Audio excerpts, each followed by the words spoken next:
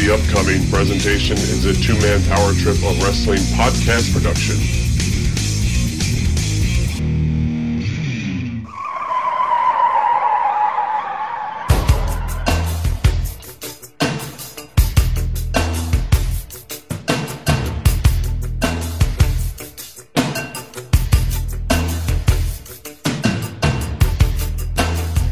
All right, let's get it going right here, right now.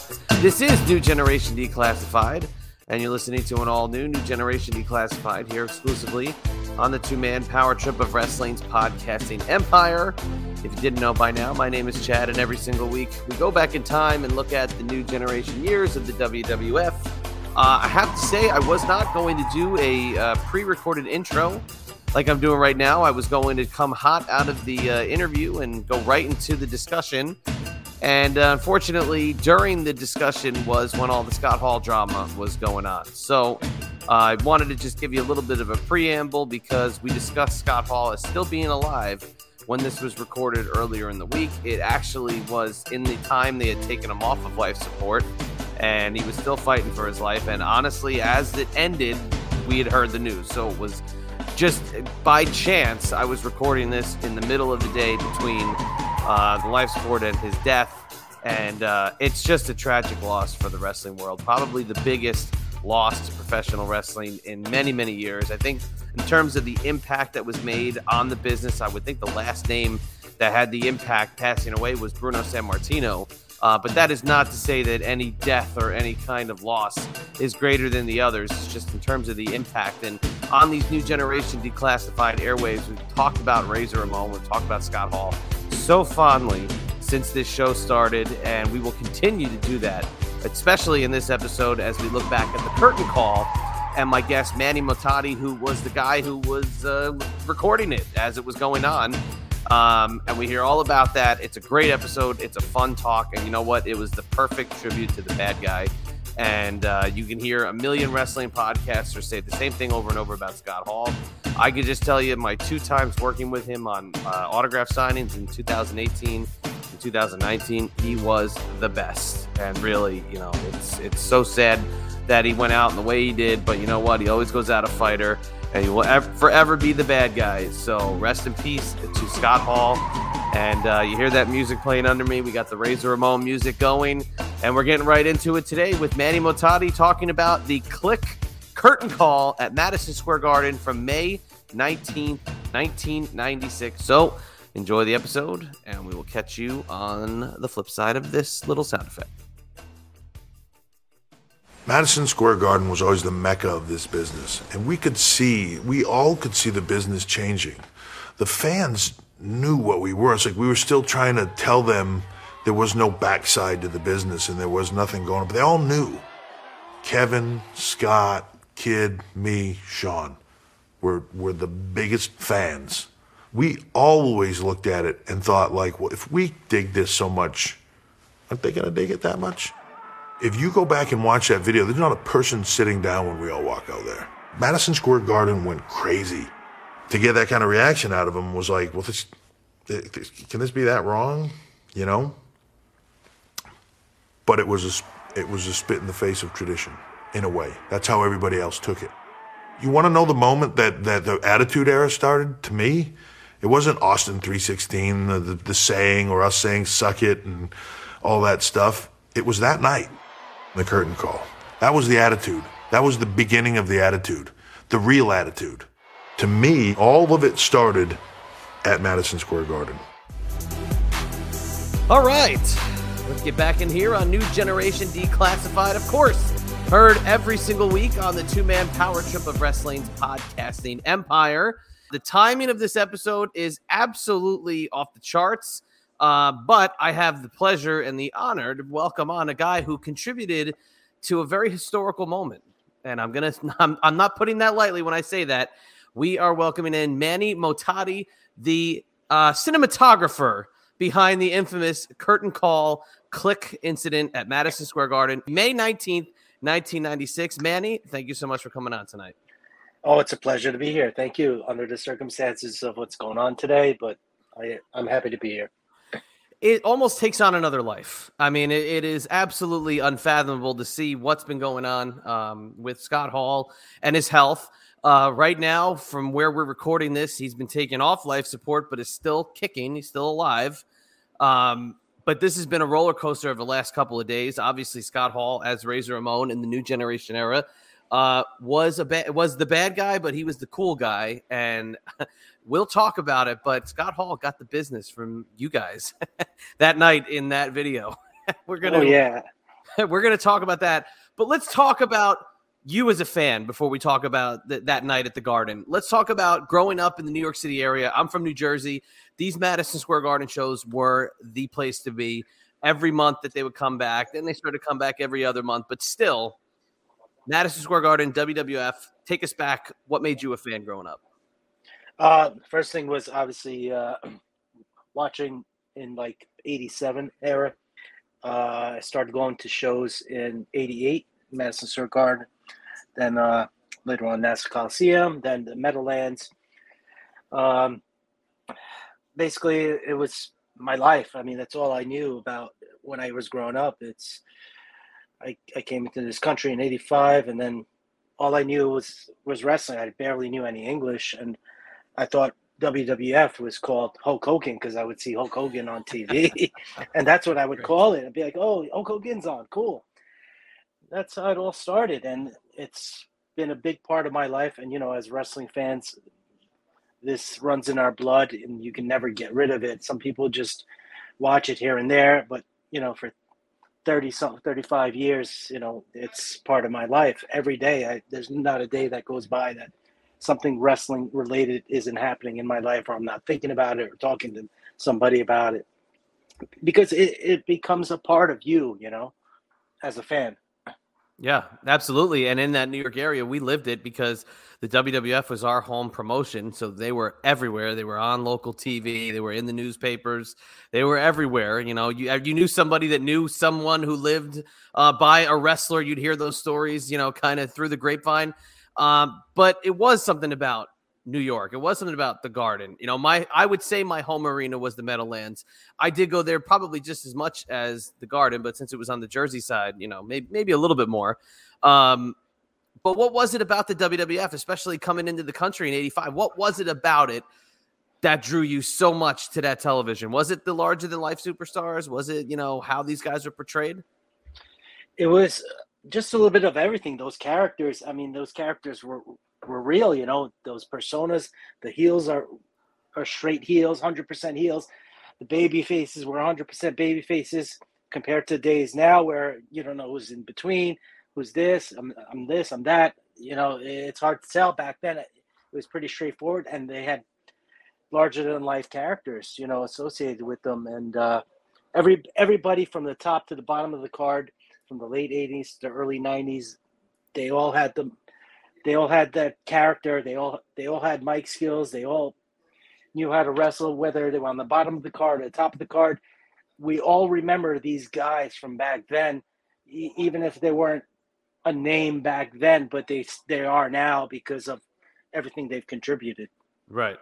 Yeah, that's one of the comparisons that I give people these days is like, everybody that's on TV, they expect to be in a main event or be a world champion or be a top guy. When back in the day, we were fine with Hercules being just like a mid-card babyface who would beat the guys on Superstars and may slip on a banana peel and lose to a heel on a Garden show. We were okay with that because he was Hercules. He was this giant mammoth guy. And I think, we got kind of spoiled by the fact that the guys who came up in our generation were just a different breed of cat. Oh, absolutely. I agree. Every character meant something back then, whether they were on the bottom or on the top. Yeah, no, absolutely. Well, going to Madison Square Garden, you're going to see a lot of guys on the top. When did you start going to the shows on a regular basis? 88, 89, 80. Garden. Okay. Garden and Meadowlands. Where did you live? Queens, New York. Okay, so hop, skip, and a jump to everywhere you wanted to go. Everywhere is close, and then early 90s we used to go, and then towards the late 90s, and then when the WWE contacted me, I started going everywhere from 2015 to 2018, all over the country. I mean, all over the country for Raws, pay-per-views, and so it's been a wild ride. We'll get to that part. Absolutely. The new generation. I usually say it starts around Monday Night Raw launching in 1993, ending about when they changed the sets from the RAW to the Titantron. A down period for a lot of people, a time when people really kind of tapped out and moved on to other things. But for those of us that were in it still, we do love it. We did kind of grow up in this meat part of the era. Where did you kind of fall in relation to the new generation versus that previous Hogan era? That's a great question, actually, because this is going to be an odd one, but that was pretty much my favorite time was the new generation era. Oh, wow. From those years, which you'll never get from anybody. It's always the golden era or attitude era or some fans now era.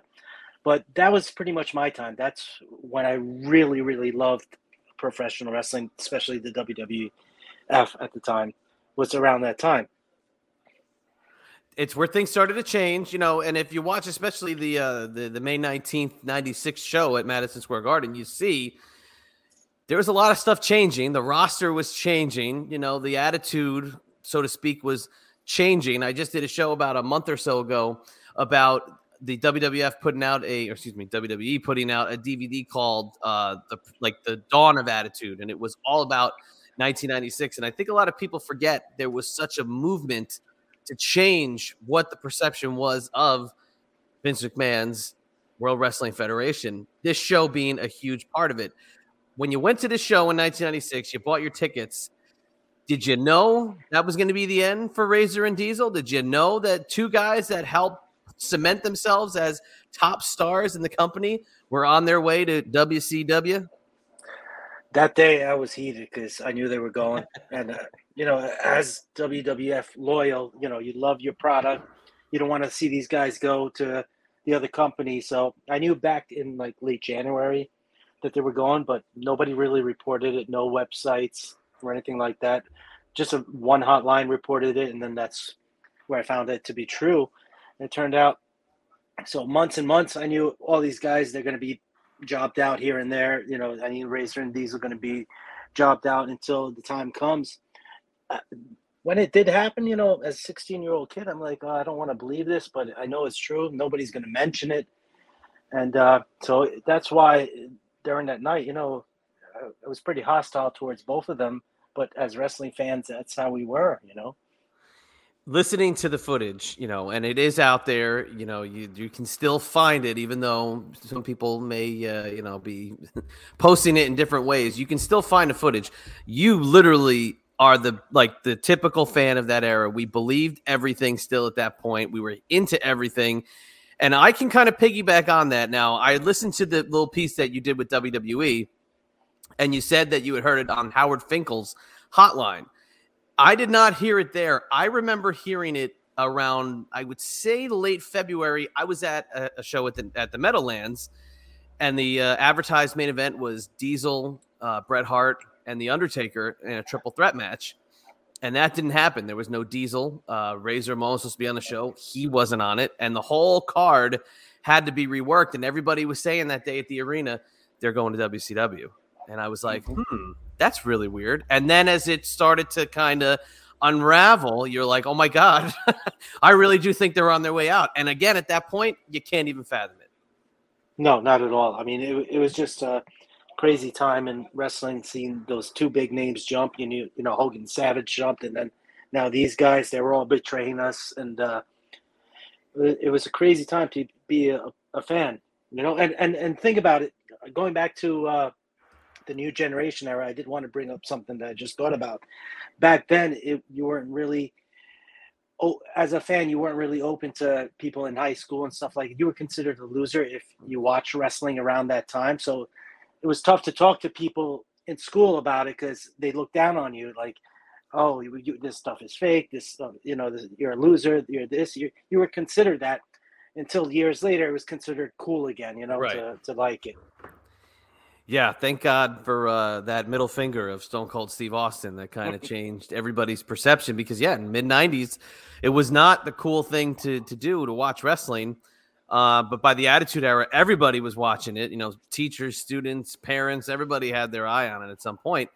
But now again, it's weird because wrestling is this subculture, right? Wrestling's got its own world versus back then. You either had to kind of suffer in silence and be your only friend watching it, or you had that core group of guys that you did go to shows with. And at this show, you have your buddy with you. Who was he at every Garden show you would go to, or was this kind of like a one-off? He would go to every show with me, and he was the one responsible for, well, not sneaking in the camera, bringing the camera. That was his passion. My passion was to record everything that's on TV. So I covered one part having all those VHS tapes, and he covered the bootlegs. So we were a great team together. So we did it all. We did it all together. So let's talk about that. So the bootlegging, obviously, you know, I got to give props for being able to hold the camera in that manner during that time period and being as steady as you can be and having a great view of the ring. Was that a factor when you would buy the tickets, where it was in relation to the ring? Excellent question. We've actually mentioned this, which is a great question.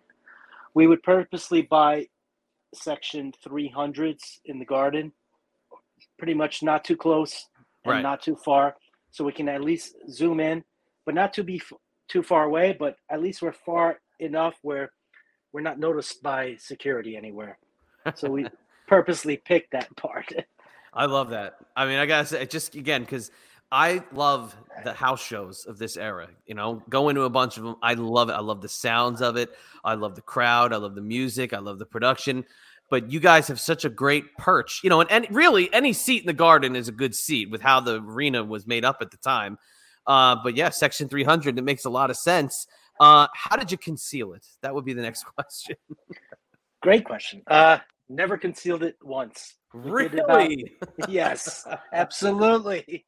Back then is pre 9/11, and also remember we were 15 and 16-year-old kids. We did it about 10 to 12 times. It's only Nassau Coliseum and Madison Square Garden. Okay.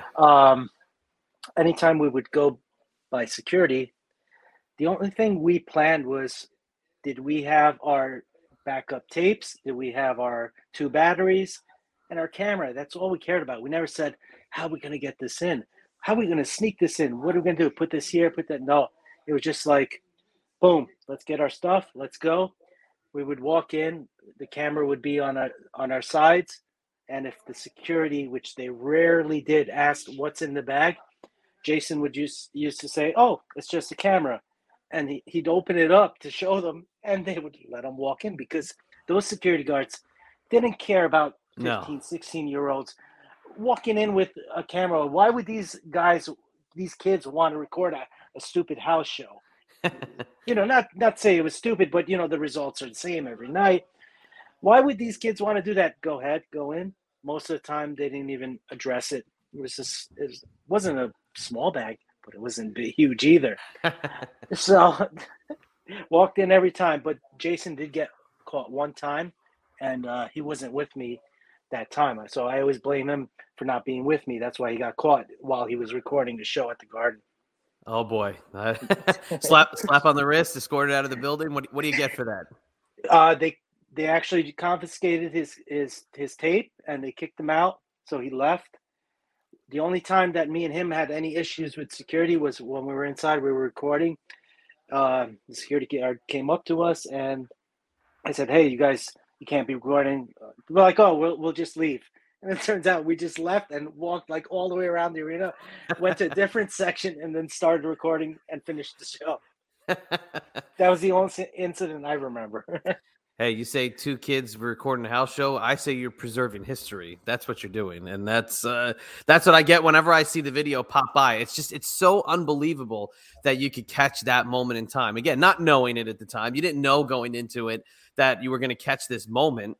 But the show itself is stacked by 1996 standards. You have the MSG Return of the Ultimate Warrior. You have Yokozuna and Vader. You have Steve Austin and Jake Roberts. And then at the end of it, you have Triple H and Razor Ramon and Shawn Michaels and Diesel. So the card itself is stacked. It's an absolutely monster show, but you didn't expect for this monumental and huge moment to happen while you're in the seats. No, not at all. I mean, the card was insane. I mean, that was the night that the Ultimate Warrior returned to the Garden, where he faced Owen Hart, the shoulder tackle that broke his arm.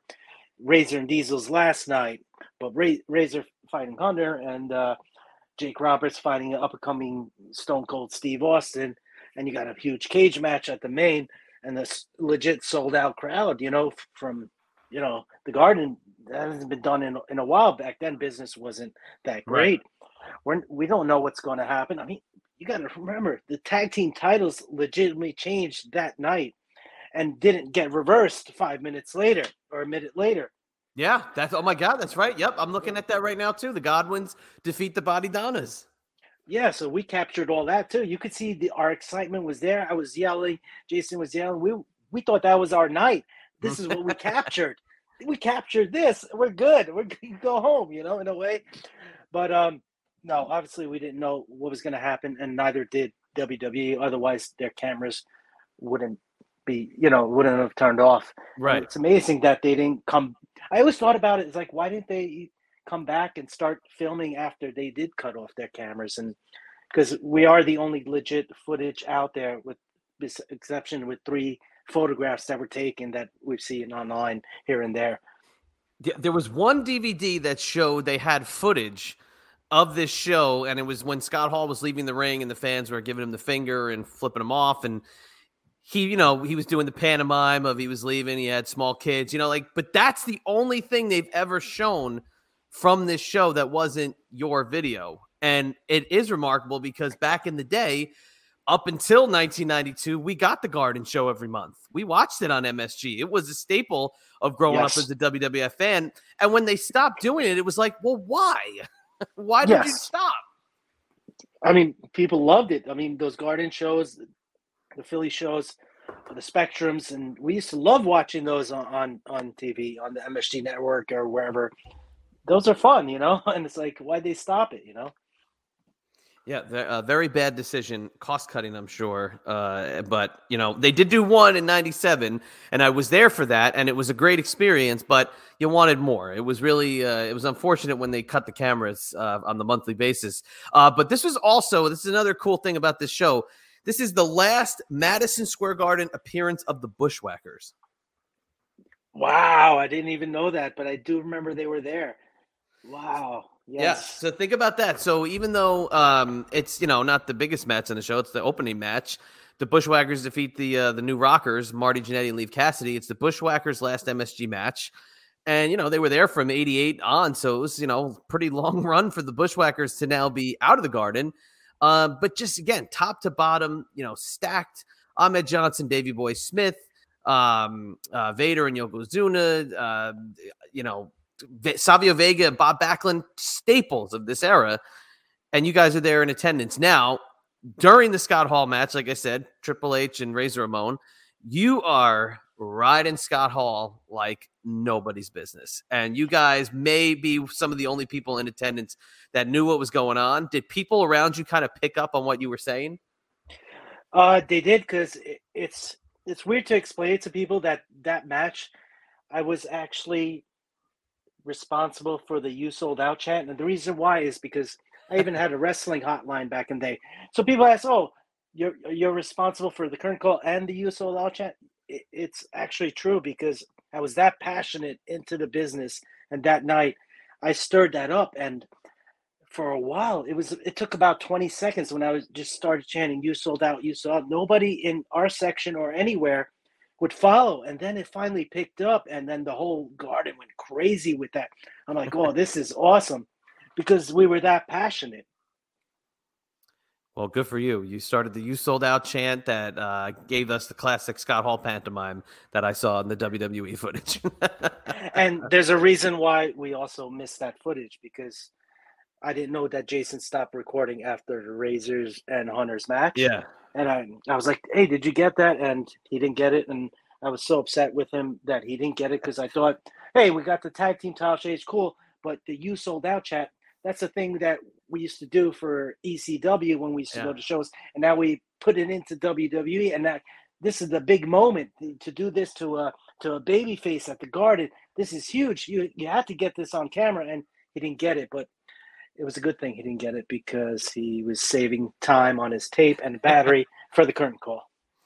Yeah, only, mere 25 minutes later, basically, after that steel cage is put up, and the match takes place with Shawn Michaels and Diesel, and it is like, it's probably one of their better matches, and this is one of those steel cage matches that wasn't like a phone in on a house show. I mean, they legitimately, had some pretty big spots where, they seemed like they were into it. The one that I really think about is when Shawn Michaels is hanging off the cage and Diesel is literally pulling him from through the cage all the way back over. It's like, man, like you didn't see that on a house show, when Hogan was fighting the Big Boss Man, you know what I mean? Like there was a different kind of intensity in this. And I wonder if there was a reason behind that. I wonder if they thought, let's kind of pull out all the stops.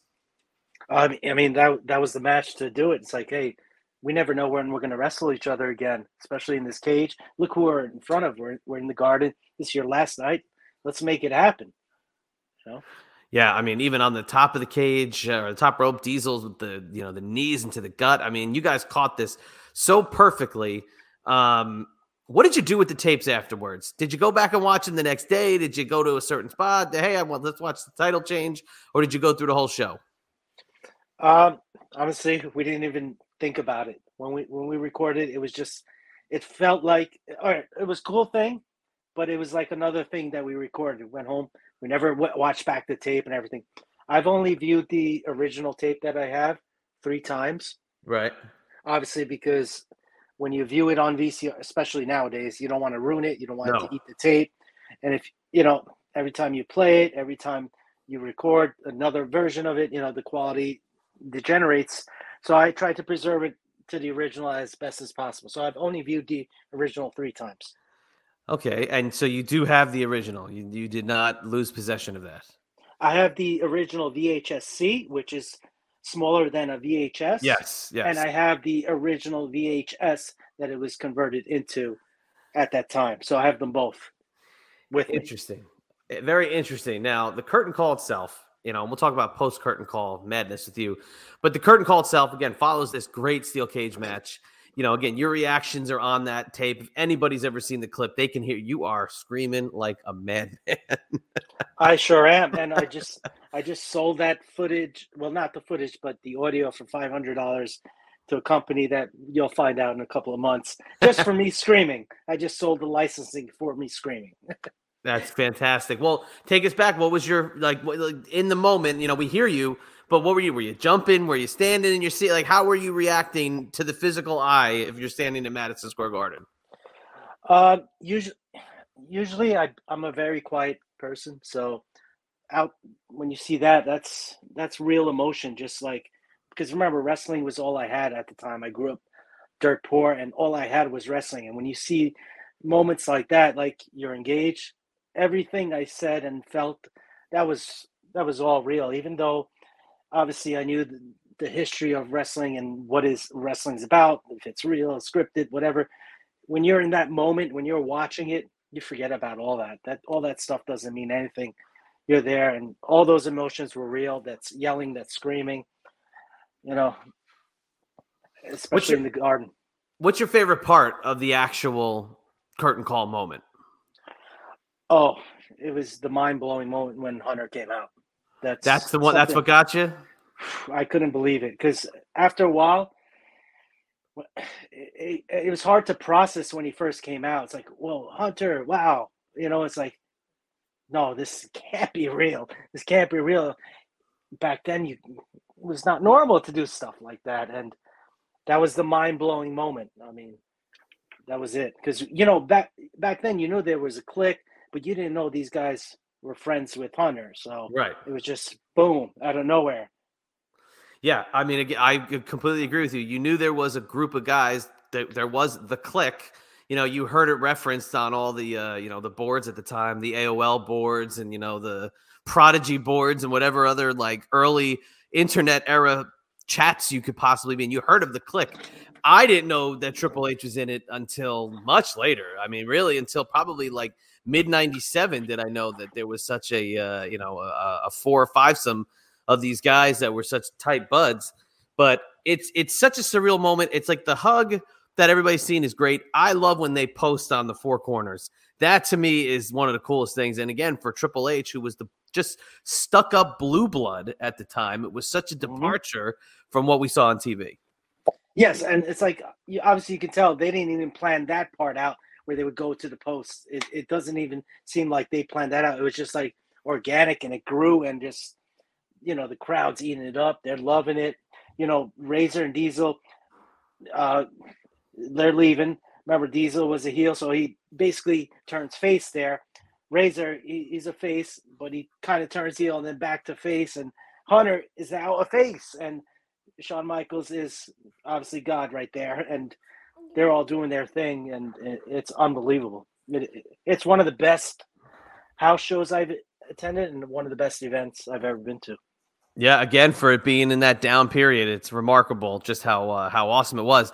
Now, the first time we see it on television is in 1997, and it was kind of when DX was in its boiling stage of just starting to get really hot and very over as bad guys. They did the whole mocking of, wait a second, there's you and there's me, and you're a good guy and I'm a bad guy, and there's our buddies. So that was 1997. Is that the first time that you had talks with WWE? No, on October 6, 1997 is the first time it aired, and they put that footage out there without our knowledge, and because it was leaked to a dirt sheet writer, and so we were fuming. We didn't even know it was going to air. Wow. It was crazy because hey, what's our grainy footage doing on the Titantron? And why is the quality so bad when our quality is the original? It must have been copied. It must have been copied over a couple of times where the footage was so bad that they aired it. They even at that time, obviously I could understand they didn't put our voices in, which obviously they wouldn't want to put that in the Titantron. That's not what it was meant for. But two things I was upset about was, why is my footage up there, and also, why is the quality so bad? It's like, at least have a better quality version of it. It's like, that one hurt, is that our friend actually leaked out the tape, so we never provided them with the tape in the beginning. So that's how it ultimately got out there, is you had a friend that's similar to those adult film tapes that get out there. It's just somebody happens to get in their hands and they get out. So you had a friend that got the tape and leaked it out on his own? Yes, he knew someone who was friends with Shawn Michaels, so he gave the tape to someone who was friends with Shawn Michaels, and then Shawn got a hold of it, and then that was that. That's how it happened. Wow, man! Again, yeah, I remember watching that Raw and it popping up and being like, "Oh my God, there it is! We've heard all about it." I mean, I'll never forget that Raw because. Remember, we're still mourning the death of Brian Pillman from a day before, and then boom, that shows up the same night, and wow. Tell you, man, you preserve something in history for sure. But now, a couple years later, about 10 years or so down the road, you're embraced. Maybe even more, a little bit more than that. You're embraced now by WWE. They did a little piece on you. They played a little rib on you guys. There's a segment on WWE YouTube you can find of you and what's your buddy's name? Jason Cosmides, the camera. Jason. So you and Jason, and then Triple H, Scott Hall, and Sean Waltman, who was conspicuous by his absence. But you guys had a little segment backstage. So WWE has turned on it and embraced it. Now, what was the first conversation like where they were like, okay, we'd like to get this footage from you, officially? You don't have to reveal any strict details of confidentiality, but when they finally decided to kind of embrace it, I'm sure there's thousands of handhelds out there that you can go find, but this is different. When was the first time they approached you about doing something with it? It was at the end of 2014 when they wanted to do a Click DVD. And when I went into Connecticut to do my WWE interview for the first time, the crazy part thing of that is that they said, we've been looking for you guys for a while. And it was odd that he said that because I was like, oh, we're already on Wikipedia and all other places. It would have been easy for us to find. And I was like, oh, okay, we're here now. So that's all that matters, I guess. And that was the first time they approached us about it, because Jason made a comment on WWE regarding they put a video out there about the current call about anniversary, and he commented, hey, me and my friend Manny were there. We filmed it. He thought it was going to be deleted, but then they contacted him, and he said, oh, you got to get Manny on there too, because Manny's a big part of it. And that's how it took off from there. And then, so what was the first reaction that you got from somebody internally? Like, was it positive that you had it? Was it like, well, you shouldn't have done it, but you're just kind of lucky that it's this moment? Everything's been positive from that. I mean, from The Office, from fans ever since then. But can you imagine if this actually happened like in the 70s or early 80s or even late 60s? Not only would we be hated by the fans, we'd be hated by the promoters, and we'd probably get death threats from the wrestlers and just all around. We'd actually be hated. We'd have to be in hiding right now. But it's actually because the business was changing. Now we're like loved by everybody. I get messages all the time. It's all positive. 99% of the stuff that gets sent to me is all positive, which I appreciate. Have you ever had the chance to talk to Vince? No, I have not.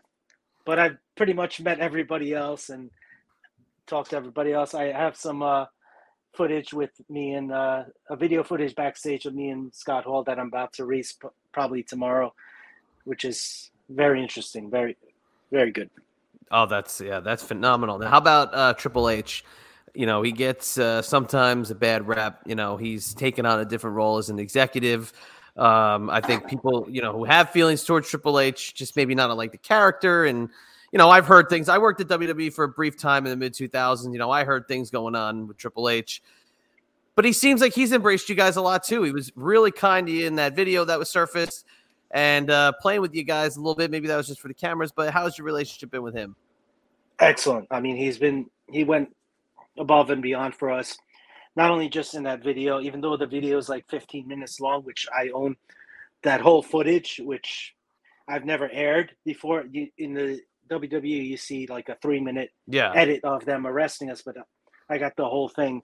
But besides that, he's been great to us, and same as with Scott Hall. He's done a lot for me. That's well, that's absolutely wonderful. And again, why, you know, we're recording this, you know, in an uncertain time, because we don't know what the final outcome is going to be. But, you know, Scott Hall, being who he is, the guy changed the face of being cool in wrestling. I think single-handedly is the coolest guy that ever stepped through the ropes. Everything he says is quotable. Every match he had was very good. You know, you can't say anything bad about his work ethic in the ring. But as we kind of sit here and are in limbo about the news, you know, what are your thoughts about Razor Ramon, Scott Hall? You know, where did he kind of fall for you as a fan? And then obviously this moment you got to spend with him afterwards. Excellent question. Jason just texted me and reminded me that if it wasn't for me wearing that yellow Razor Ramon shirt in high school in '94, he wouldn't have met me, and none of this whole click stuff would have happened. I said, you know what? That's true, because I wasn't ashamed to wear a wrestler on my shirt going into high school. I didn't care what the girls thought about me. I didn't care if the guys thought I was a loser, but I got to meet Jason, and that's how much WWF meant to me, how much Razor Ramon meant to me, how much I wanted to meet other wrestling fans like me. And what Razor did for me in 2015, I'll never forget. He actually, it was his idea to have us arrested.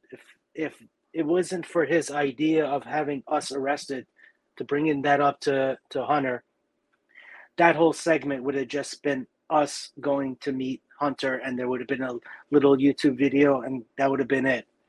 But Scott Hall made that happen.